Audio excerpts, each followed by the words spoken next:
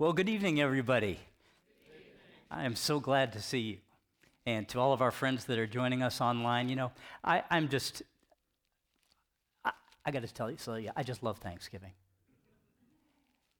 Of course, I love Christmas. Of course, I love Easter, but there's something about Thanksgiving, and in the message we just saw from those missionaries, and I have to thank Pastor James and Bella for putting that wonderful video together. It's nice to be able to join our hearts with them and to see that the kind of things that are important to us here mean so much more to those people that are overseas, our missionaries. My name is Steve Barney. I'm a member here at OBC. My wife Tammy and I have been here for about 5 years, although she goes back almost 30 plus years because she grew up in this church. Well, tonight, big shocker, right? We're going to talk about Thanksgiving. First, I want to talk about Thanksgiving, which is the national holiday that we observe tomorrow. And then secondly, I'd like to talk about Thanksgiving, which is this process of inspiring gratitude and of expressing thanks and praise to God.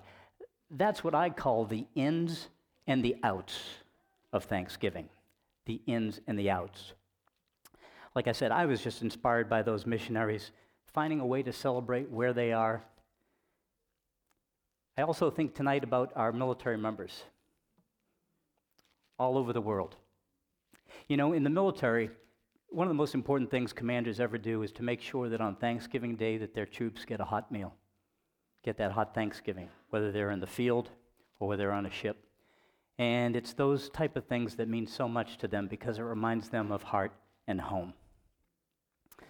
Well, where does this unique American holiday of Thanksgiving come from? Well, the first American Thanksgiving, as we all know, was celebrated just a few miles up Route 3, right? Just a few miles from here. And you all are familiar with this story. The Pilgrims arrived in the fall of 1620. And then throughout the brutally cold winter, they remained on their ship, the Mayflower. By spring, only half of them had survived. Providentially, when those pilgrims stepped ashore in the spring of 1621, they were astonished to be greeted by a native of the Wampanoag tribe who spoke to them in fluent English. And we must acknowledge also with a great sense of profound remorse and regret that man, whose name was Tisquantum, he only knew the English language because he'd been kidnapped and taken as a slave just a few years before in 1614, before he escaped and returned to Patuxet. Patuxet, the town and county we now know as Plymouth. If it had not been for the relationship with Tisquantum and the Wampanoag people, the Pilgrims likely would have died in that first year. And tragically, for the Wampanoag and other native peoples, this began a period where they began to decline and they were nearly wiped out. It's a tragic part of our history, and we think about it with sincere regret. But in the fall of 1621, good things came with the crop of corn that came in. The Pilgrims invited the leader of the Wampanoag, Massasoit, to a feast that lasted 3 days, and it featured lobster, seal, and swans. Now, quick show of hands now. How many of you are maybe a little bit nervous about cooking that turkey tomorrow? Right? Cooking a seal? I'm trying to imagine walking into Bed Bath & Beyond through the kitchen section and saying, yeah, I'm looking for a roasting pan. What are you cooking? Ooh, a harbor seal? There is nothing in the Fanny Farmer New England cookbook on baked stuffed seal. Thank goodness for that, too. So the Pilgrims, with the help from the native people, were saved from starvation. Edward Winslow recorded the events of that day 401 years ago and noted, quote, "And although it be not always so plentiful as it was at this time with us, yet by the goodness of God we are so far from want that we often wish you partakers of our plenty. Winslow's words point towards the day we've celebrated as a national holiday. In 1664, we experienced as a nation some of the bloodiest and darkest days of the American Civil War. Yet in that same year, in April 1864, the words, "In God We Trust," were first stamped onto a coin of the United States. That fall, Abraham Lincoln was reelected as president, and in October 1864, he issued Presidential Proclamation 118. Listen to these words from a president of the United States. "It has pleased Almighty God to prolong our national life another year, defending us with his guardian care against unfriendly designs from abroad, and vouchsafing to us in his mercy many and signal victories over the enemy, who is of our own household. It has also pleased our Heavenly Father to favor as well our citizens in their homes, as our soldiers in the camps, and our sailors on the rivers and seas with unusual health.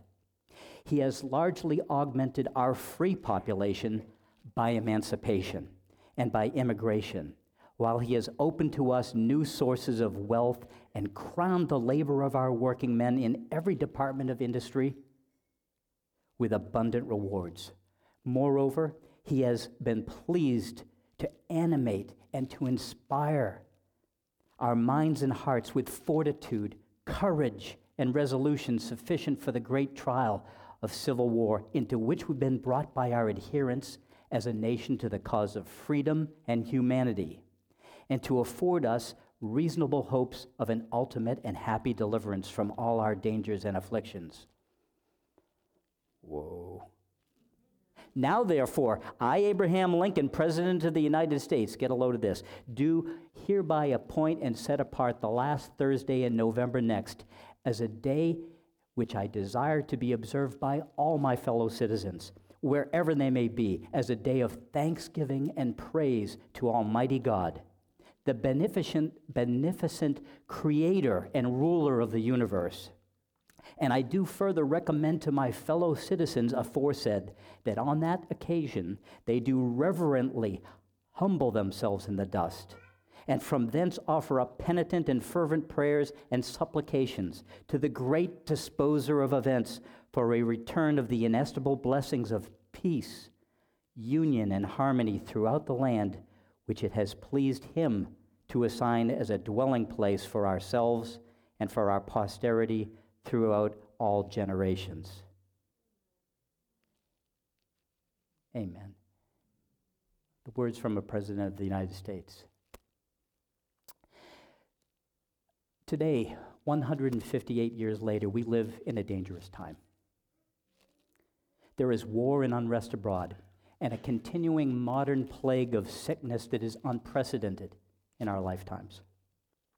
Our nation, which survived a bloody civil war in 1864, is today torn by dissent and disagreements over politics and social issues. Many families dare not raise certain issues at the table tomorrow for Thanksgiving because they don't want to risk disharmony and heartbreak. If ever there was a day when we should look to Almighty God for peace, it is this Thanksgiving Day. That's Thanksgiving, the holiday. Now let's turn to Thanksgiving, the process of inspiring gratitude and of expressing thanks and praise. Did you know that gratitude and thanksgiving are not just nice things, but it's actually good for your health? Gratitude is associated with many benefits for individuals, such as better physical and psychological health, increased happiness, and life satisfaction. Grateful people are much less likely to suffer from burnout. One study found that grateful cardiac patients reported better sleep, less fatigue, and reduced inflammation. Other studies show that grateful people experience less depression and are more resilient after a stressful event. A recent study of the science of gratitude, think about that, the science of gratitude describes gratitude as a two-step process. Step one, gratitude at its most basic is to recognize that we've received a positive outcome. We've received something good. Gratitude is what I call the in of thanksgiving. It is the inward awareness and acceptance that something good is happening in our lives. Inwardly, we pause to notice, to acknowledge, and to appreciate things we often take for granted, like having a safe place to live, nutritious food, clean water to drink, close friends, and loving families. And beloved, there are many out there in our communities that don't enjoy all those blessings. We should be truly grateful while we have hearts for them as well. Well, what about the outs of thanksgiving? Step 2 in the study on the science of gratitude described the outs as recognizing that there is an external source. There is an external source.